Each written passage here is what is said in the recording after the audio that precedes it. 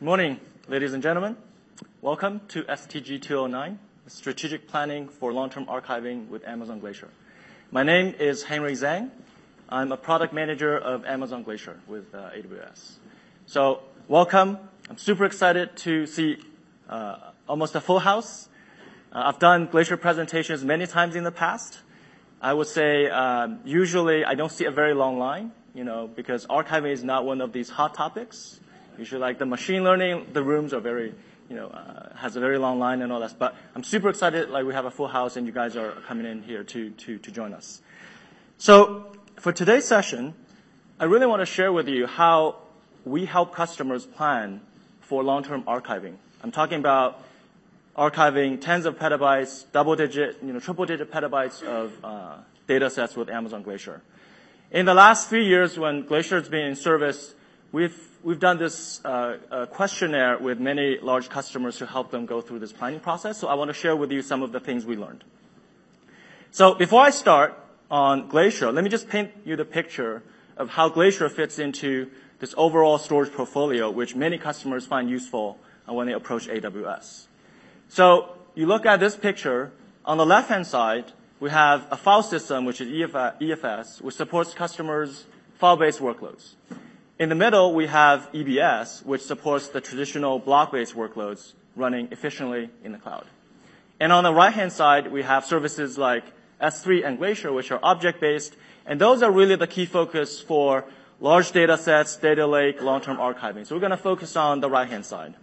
And at the bottom, you see a number of ingestion services which help you move data into and out of AWS, as well as move data around to your partners, to your solution vendors, as well as to your customers. So just keep that big picture in mind, and now we're going to dive into Glacier. So let me share with you a couple of examples, customer examples of how they're using Glacier today. The first one I'm super excited about is Sony DADC. They are the new media service division for Sony Corporation. And in January, they launched this new platform called Venue, which is a full end-to-end media supply chain that supports both business-to-business delivery, for example, Sony delivering content to PBS, to Disney, to iTunes, as well as the B2C OTT service, which is streaming content on your phone. So Sony used to store 3 copies of content, this very high-resolution content, on tapes.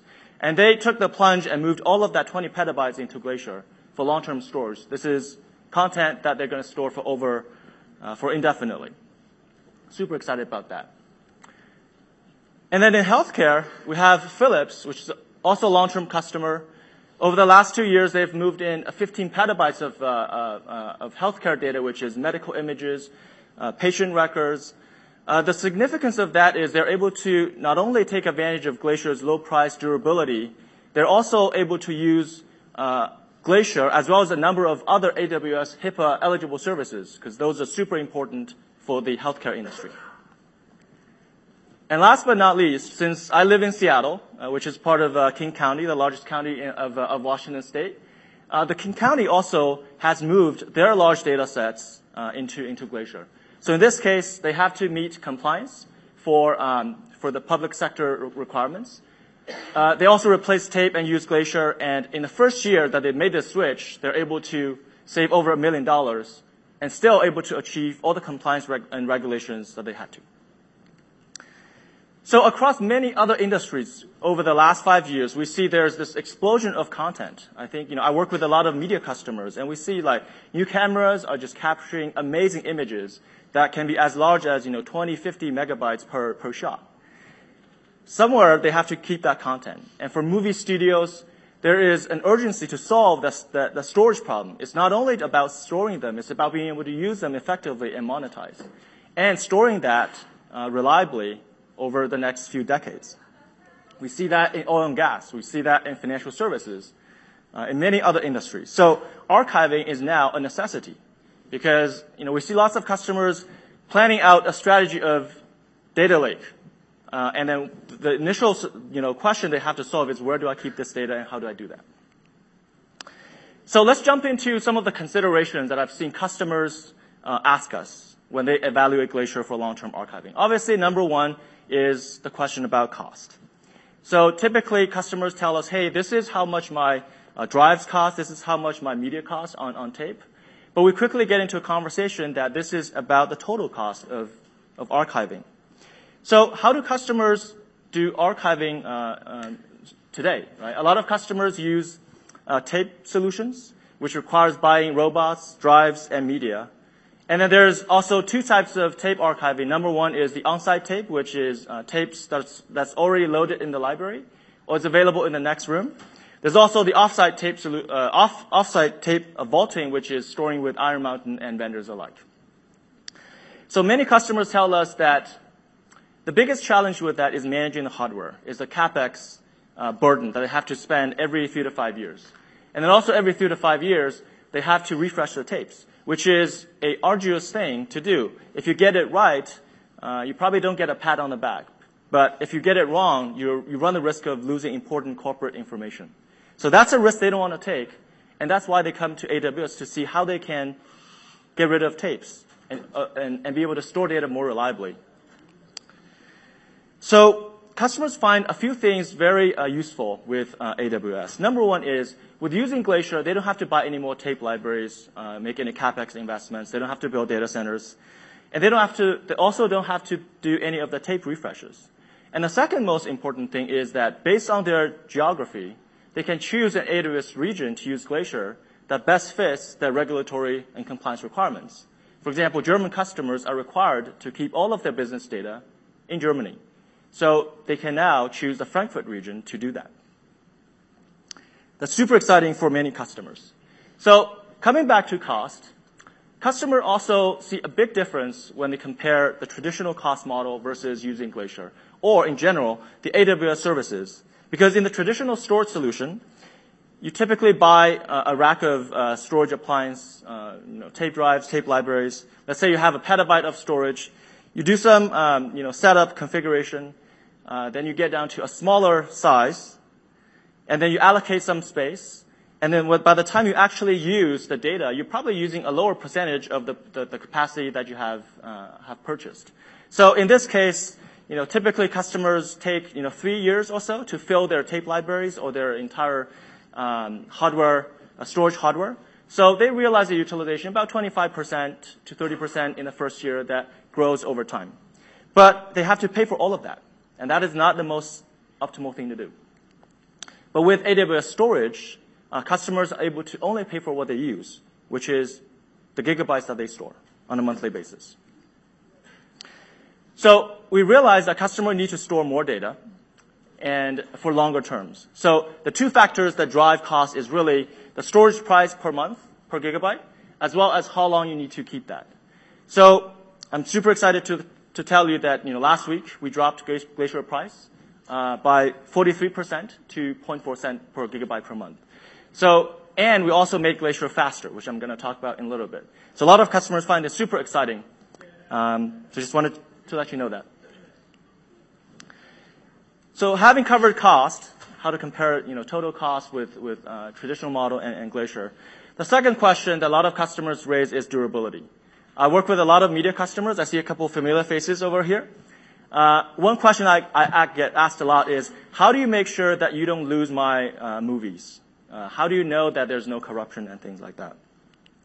So on our website, we tell customers that Glacier's durability is 11 nines. That's a very big number.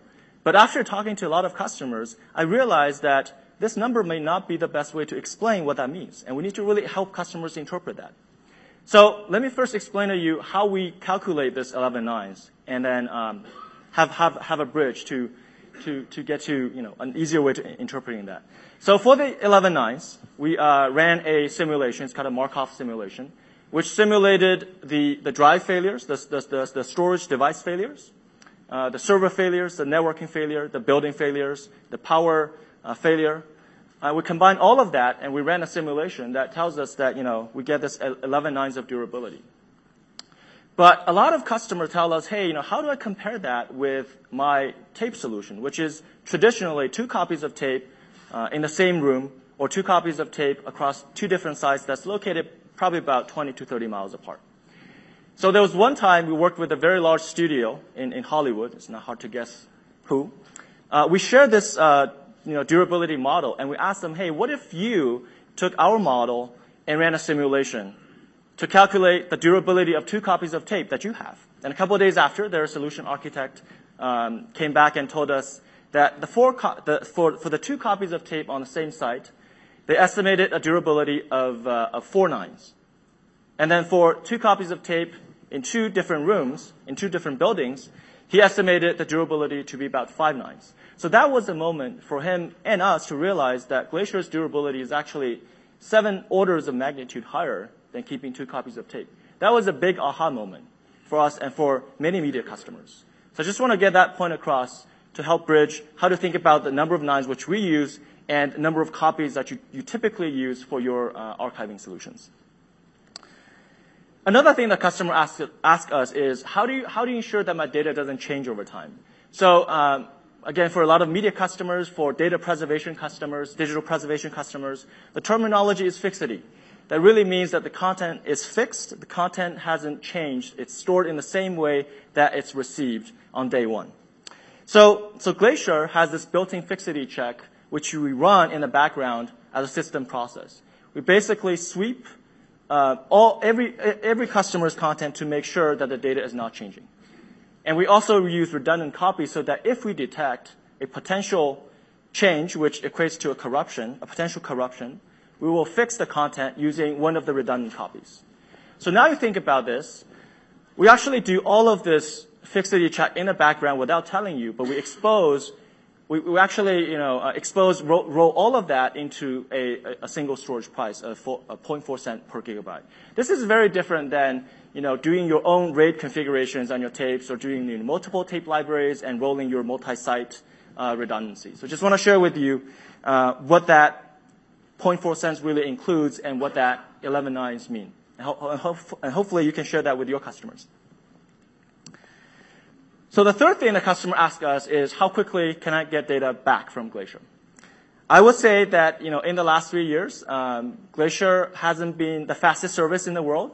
It took about 4 hours to get data back. But last week, we changed it. So we launched this new thing called data retrieval tiers. So instead of having only the standard retrieval model, which you can get data back from 3 to 5 hours, we now added 2 new models because customers felt that 3 to 5 hours is just not fast enough. So on the left-hand side, we added a new expedited retrieval model, which is meant to be used for emergency retrievals. Think about a broadcaster needing to change a last-minute program schedule. Think about Fox needing to change the 5 p.m. Sports program for the day, and they typically only have about 1 hour to react to that. It's an emergency situation. So how do they do that today? Many media customers, broadcasters, have tapes on site, so they will have someone go into the next room, grab the tape with a barcode, load it into the tape library, read that 1 hour of video, probably 5 gigs of a video file. Then they'll do some processing, packaging, and then they'll ship it out. So that is the process of handling a last-minute program, a scheduling change for a broadcaster. They were not able to use Glacier for that because the data comes back in 4 hours, and they need to get this whole thing done in an hour. But now, with expedited retrievals, they can do that because you can get objects back in as little as 1 to 5 minutes. Obviously, the larger your file is, the longer it's going to take. But customers are now able to handle these situations using the expedited retrievals. So super excited about that. And on the other hand, we also made Glacier even slower for use cases that don't require urgent retrievals, but demand accessing a very, very large amount of data. So this is something we call bulk retrievals. Think about taking the media example again. We have customers that have double-digit petabytes of media library. They know that iPhone 10 is going to come out in 2 weeks. What do they need to do? They need to retranscode all of that library so that it looks best when it's delivered to the new iPhone 10. That's a retranscoding process. I think most large media customers typically do that a couple times a year, for new device releases and things as such. So in that case, they can complete this job within a few days to a couple of weeks.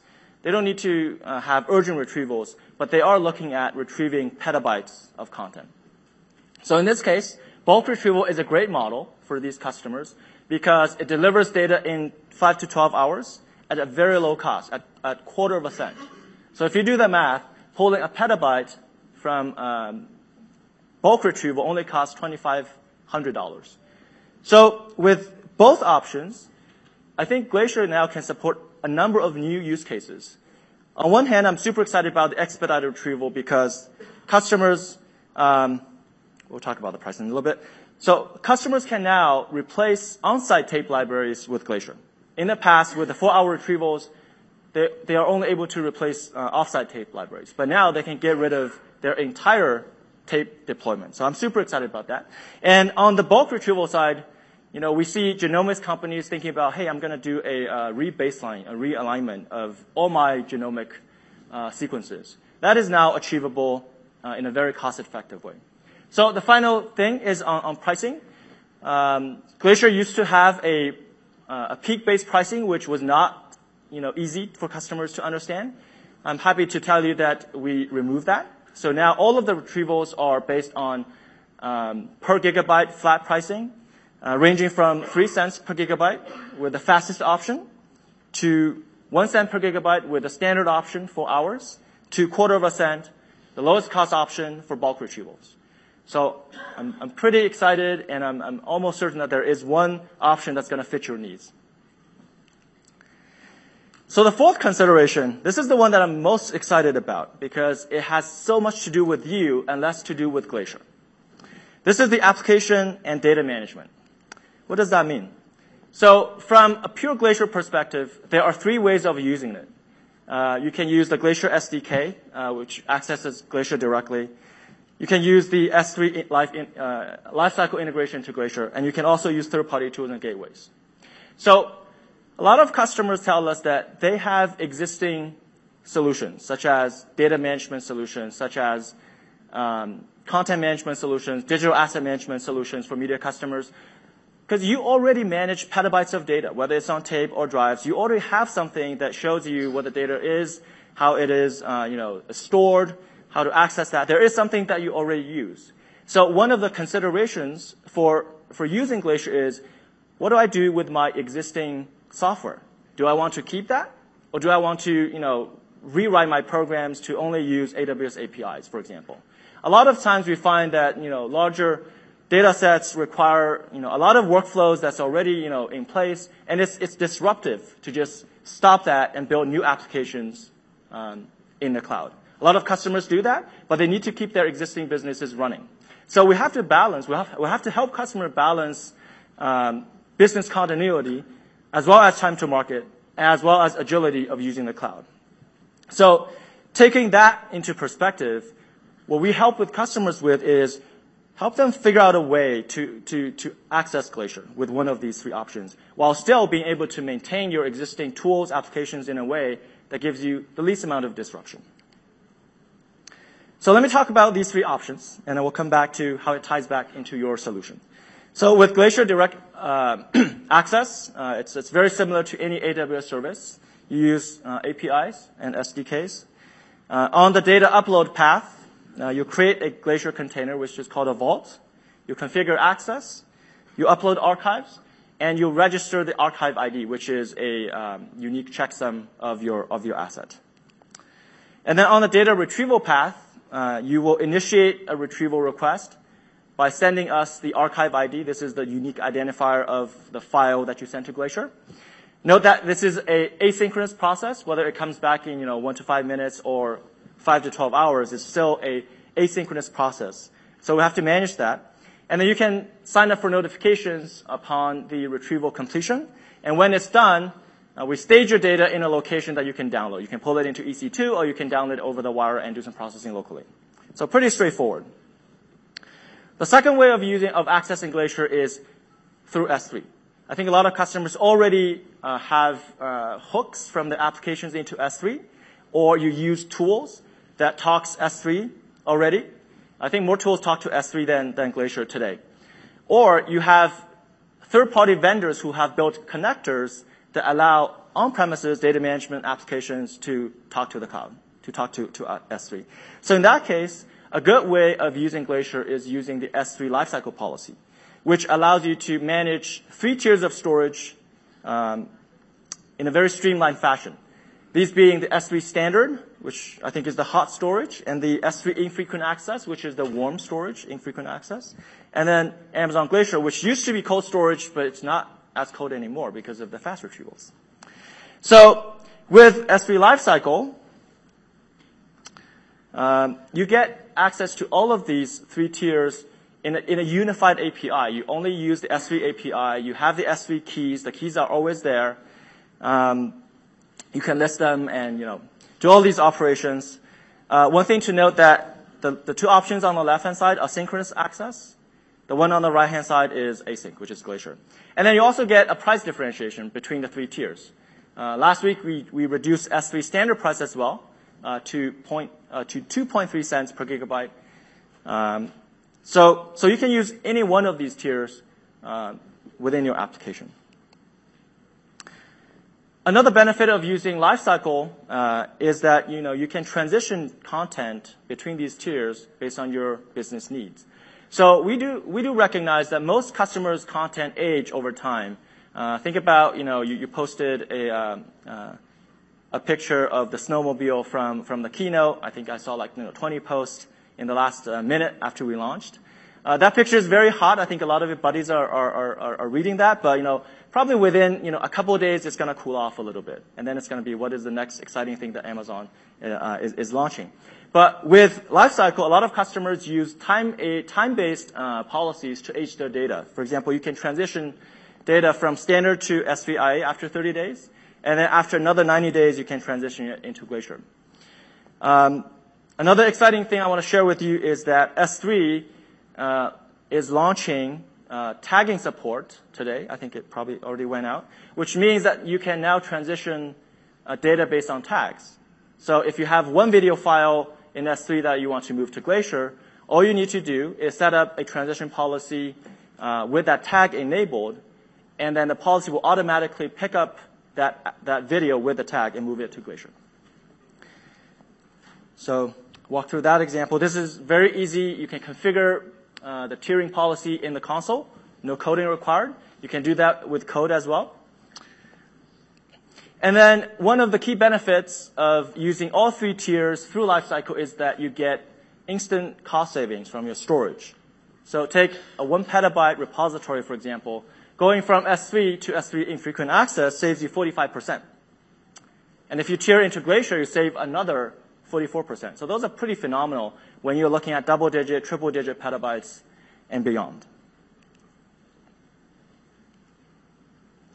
So coming back to tools, I think I've also talked to a lot of customers who are not programmers, who like to use their existing tools. And there's a solution for to manage data as well. So typically we look at the third-party tools from a pricing perspective, if you will. There's a consumer grade. I think we have partners like Cloudberry, Fast Glacier, Arc, which operates on the Mac OS. These are typically less than $50 to get started. So what that gives you is a graphical user interface. You can just drag and drop your files into Glacier, into S3, and you can set up regular backup policies, archive policies. Super easy to get started. You don't even know that you're using the cloud. There's no APIs involved at all. Then we talk to the small, medium-sized businesses who have, about 100 terabytes, sometimes up to a petabyte. With these customers, they find, tools like Synology, Veeam, and QNAP to be pretty helpful. Those are entry-level NAS devices that have cloud integration either through S3 or through directly to Glacier. And they typically cost, under $1,000 to, $2,000, $3,000. With those, a lot of customers deploy a satellite configuration, which is, they have their key office, let's say, in New York. They have satellite offices in Dallas, in Seattle, in San Francisco. So they will deploy these small devices, in each of these satellite offices that sync back into the repository for the corporate office in the cloud. Then in the third category, which I spend the most time with, is enterprise customers. So it's really two types of use cases here. There is the enterprise gateways, which NetApp has this AltaVault gateway. I'm sure some of you already use that, as well as data management software. And the data management software comes in multiple fashions. For example, from backup software, we have Commvault, which has Glacier integration, S3 integration, lifecycle integration, all included. Great partner with us for backup solutions. We also have storage management solutions such as StorNext, which is very popular with media customers. And then we have digital asset management systems, content management solutions that typically sit on top of a storage management solution to provide additional indexing, cataloging capabilities such as VDSpine, Delete, VizRT, and things like that. So there are a number of solutions. I think, do note that the enterprise, pricing is a little hard to predict, so it really varies based on what you choose. But what I want to paint a picture is there are a number of solutions to choose that gives you the control that you're familiar with without actually, programming or needing to write a line of code, and still being able to manage petabytes of repository in Glacier. So, having walked through all these options, the question is, why do I care? And I think the why do I care here is which option should I choose? So, pricing aside, I'll share my view about, just the technical view about how you should choose one of these three options between using Glacier directly, using S3 Lifecycle, or using third-party tools. So I think you should use S3 Lifecycle managed Glacier because typically customers don't just use Glacier. You'll be using S3 and infrequent access because your data does flow in this tiering model. And it's a great option if you find the S3 the object key-based indexing system to be sufficient.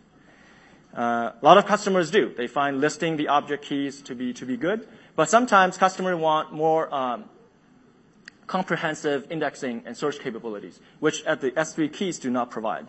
So in that case, I would recommend using the Glacier APIs directly. If you already plan to build some type of external index, such as in DynamoDB or in a local database that you already maintain. I think a lot of media customers maintain a very comprehensive indexing system in their digital asset management system. So some of the vendors that we work with are actually choosing to integrate with Glacier directly. So they have better control with the solutions. And finally, if you should choose the third-party options to minimize coding, I think the key question here is how does the third-party tool write the content? Does it write in a way that you can act in a proprietary way that only the tool understands? Or does it write it in a way that's native, which means once you upload the content through the tool, you can access it in AWS and do processing? That is the biggest question that we haven't solved, and I want to highlight it to you. Because a lot of customers are not just looking at moving their data repositories into Glacier for archiving purposes. They're no longer looking at keeping this for cold data because now you can do active workloads with Glacier. So then the question is, if I want to do active workloads in the cloud, I must be able to directly access the content that I migrated from some type of solution. So I think this is a very interesting thing, and just be very careful with when you choose a third-party tool to understand the formatting. I think ideally we want to have native formats so that you can attach EC2 instances, attach MapReduce, and things like that onto the content once it's moved into the cloud. So I'll share one a common customer architecture.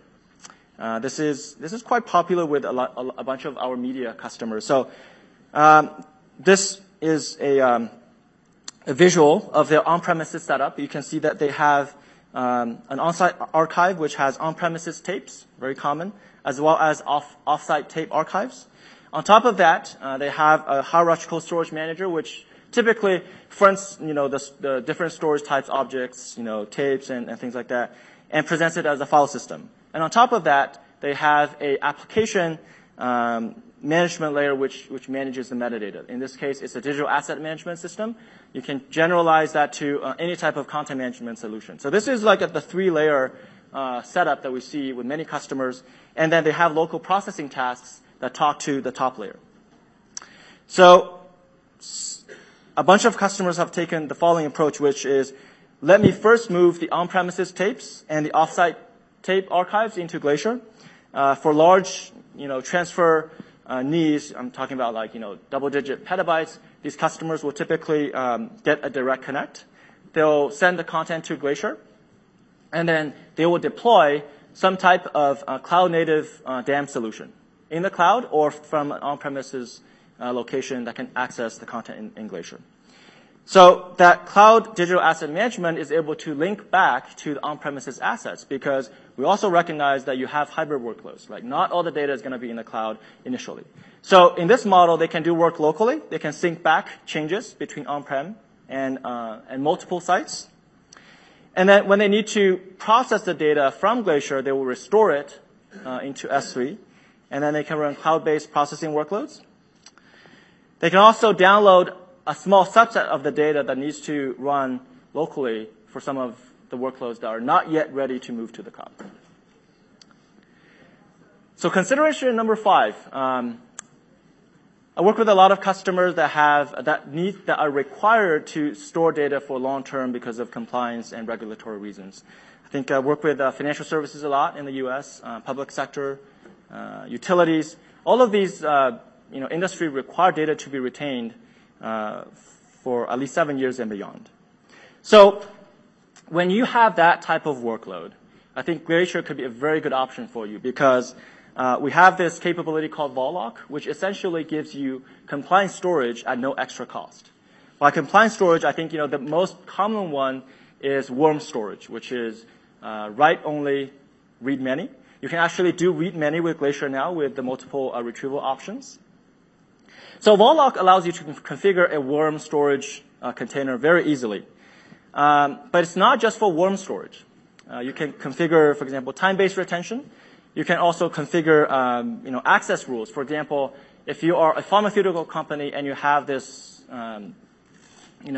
formula that's top secret, you can store it in Glacier and you can configure a Vault Lock policy to say, I have to have a three-key simultaneous multi-factor authentication. So let's say the top 3 C-level guys need to crank the key together to see the formula. This is one way to protect the data. So this is already going beyond the worm use case, which is make sure that the data is not deleted. So the Vault Lock policy applies to your Glacier container. We mentioned that it's a vault and governs all the records in a vault. And the policy itself is immutable and can be locked, in 2 steps. So how we achieve this governance is by letting you create a policy, doing testing, and locking that policy down so that the policy cannot be changed. And we govern that policy so that it enforces the compliance objectives that you specified in the policy. So what can you do with Vault Lock? I already mentioned that you can create worm storage with Vault Lock. You can specify time-based retention using this control code called archive agent days, which determines how long an archive in Glacier has been stored. If you want to do a 7-year retention, you set that archive agent days to be less than 365 days.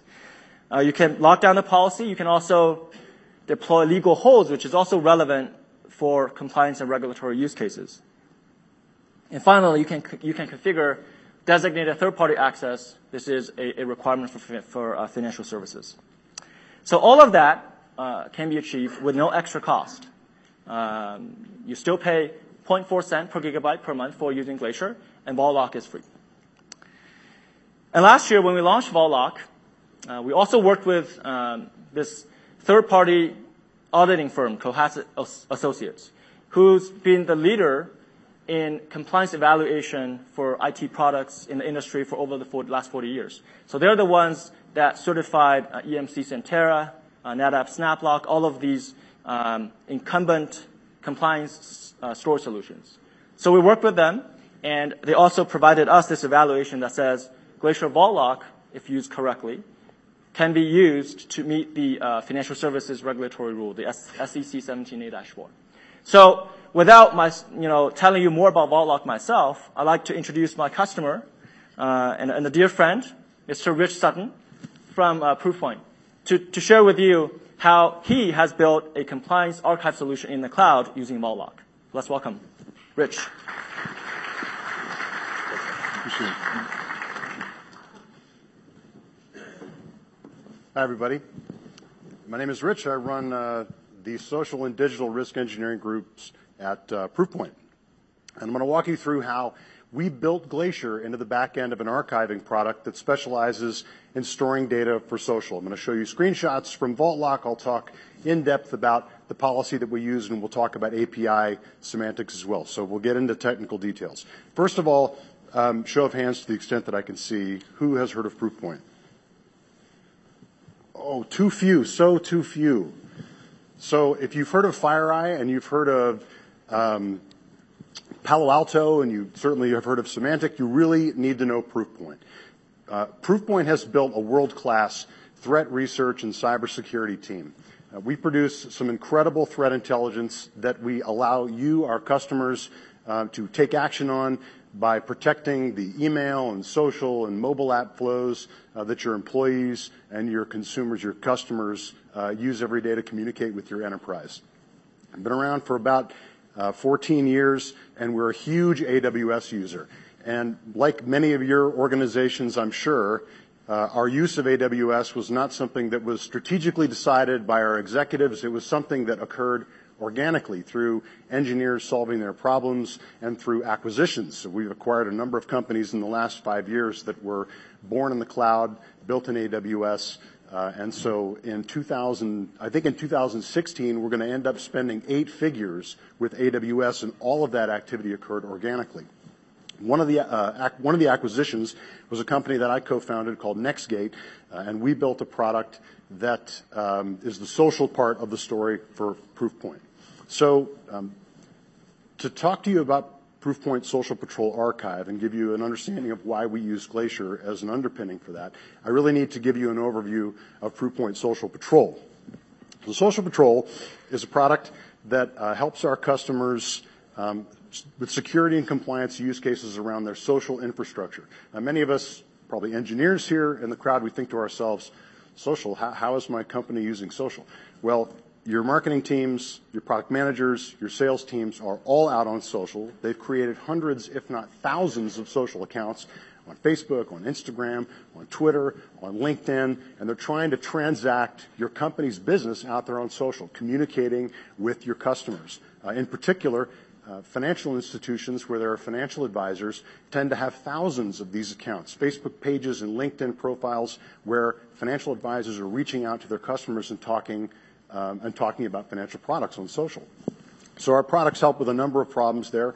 First and foremost, fraud, digital risk, brand impersonation. It's seamless and frictionless to create a social account, and so the bad guys leverage the fact that your companies are out on social by creating fake accounts. Social Patrol also moderates content at scale. So when you have a lot of engagement on a Facebook page or an Instagram account, we're looking at the comments in near real time, classifying them and taking down the ones that are bad. You'd never know it. The nastiest social account I've ever seen is the Instagram page for Betty Crocker. Betty Crocker, Pillsbury. Apparently, Betty Crocker is the name of a character in like an anime show of some kind, and the 14-year-olds pile on with the nastiest stuff you've ever read on Instagram. So we help Pillsbury keep that conversation clean. We also help with compliance and publishing, making sure that when your marketing departments spend tens to hundreds of thousands of dollars on tools to help them communicate on social, that we make sure that those people are using the right tools and they're using them in the right way. We do all this by integrating with the social APIs. And as you might guess, at the core of everything we do is classification. So we have a dedicated data science team that knows how to tear apart text using machine learning and NLP, look at links, classify images, in order to categorize social content so that our customers can create policies against it. So if you see a acceptable use comment on Instagram, you can remove it. And we're native and built in AWS. So this is generally how it works, broad strokes. There are conversations occurring on social. Our application is ingesting those conversations into our tenant in AWS. Our policy engine is cranking on that content. We're classifying that content, labeling it, saying this is spam, this is a malware link, this is an acceptable use problem, and then we apply our customer's policy to the content. And sometimes that means reaching back into the social network and deleting that content. We then store it in our data layer where it's heavily indexed, searchable, so that our customers can report on it and can dive deep into the things that their employees and constituents are saying on social. Now, for 75% of our customers, this is enough. This is fantastic. They love this, and they need no more. But there's a certain segment of customers that tend to be in regulated industries that need it to go one step further. They love what we built, but they also need us to help them retain this content. So if you're a bank and you are subject to regulatory obligations to retain the communication that you have with your customers, the things that your financial advisors say on social, that's also communication that has to be retained. We said, no problem. You probably already have an archiving solution like Symantec Enterprise Vault or an EMC or something like that. We will just integrate with that. We'll take our social content, we'll put it into a format that these things typically understand, which is email, and we'll send it off to your enterprise archive. This worked, but it was certainly imperfect. First and foremost, social is not the same as email. Who is a Facebook post to? Not really a concrete thing. And so we ended up translating lots of things from social into email, and we had to do that sometimes differently for every archive. Each archive works on different headers. They have different indexing methodologies, and we commonly had to do custom work for our customers when they showed up with an archive that we hadn't supported in the past. And finally, internal collaboration was a problem here as well. Our buyer was the marketing department typically. They would have to involve compliance. And then there was a long pro-serve process to get it all working. Then in 2015, we got the announcement from Henry's team about Glacier, and we knew immediately what we wanted to do with that. We expanded our footprint in AWS to include Glacier, and we started to write social content in a native format into Glacier for our customers who wanted us to consume it and store it that way. This was a perfect solution. It made something that was painful and difficult to sell into something that was turnkey and easy to transact. Okay, so let's talk a little bit about the technical details. So in your AWS tenant, right, Glacier is a service you can access. Glacier contains vaults. You have some number of vaults that are allocated to your AWS tenant. A policy is established at a vault level. So when I want to say retain content for 3, 5, 7, 10 years, I set that policy at the vault level. And then I insert archives into the vault. The archive has a timestamp of the time it was inserted. The policy that's established at the vault level is what dictates how long it's retained. So here's a screenshot from our application showing a customer with a 3-year retention period set. For them, we would have created a vault using the initialize. We created a vault, and then we would have started the vault lock process by calling initialize vault lock on it with a policy. So this is an example of a couple of customers that are in our U.S. East region that have vaults set up for them to retain social content. So we call initialize vault lock with a policy. The policy is 30 lines of JSON maximum. Extremely simple. It contains effectively 2 declarations. The one on the top is a deny to any IAM user or role, denying deleting an archive in this particular vault if the age of that archive is less than the retention period that my customer has told me or that you guys would set or establish for your enterprises, in this case 3 years. The second policy action is equally important. This allows for the legal hold that Henry referred to earlier. You effect a legal hold by setting a tag on the vault, in this case literally called legal hold, and set to true. When that tag exists, this policy line is also part of the calculated delete policy for any archive in the vault, in this case denying deletes by, again, any principal on any archive, and then a special case to prevent deleting an empty vault in the case of a legal hold. So this policy specifies at the initialize vault lock stage. You can then test the policy. You can insert archives with dates. You can test the policy. Then you commit that policy by calling complete vault lock. If you don't like the results of what you set, you call abort vault lock, and you can start over. So extremely simple interaction with the Amazon API. So in our product, as social content flows in to the archive, each piece of data has an archive date obviously associated with it, and then based on the age of the retention period defined on the vault, we can then also calculate a purge date, which our product will then go back and purge the archive once the purge date elapses, assuming that there is no legal hold on the vault. And we display that information back to our customer in our UI. Our customers continue to use our front end and our data layer, which is the search capability and the reporting capability, except now they also have the added benefit of an SEC compliant archive right behind it. So no change in interaction for our customers. They sort of just get it free. So Henry wants me to close with a statement on how much money did Glacier save us when we integrated it. You know, social content is small. It's not like videos or maybe some of the data sets you're dealing with. We're talking about a kilobyte per piece of content. Our customers can store everything that they've ever said on social ever for effectively a rounding error in our price. In Glacier, the prices are so small. But I think talking about pricing is really the wrong way to think about this.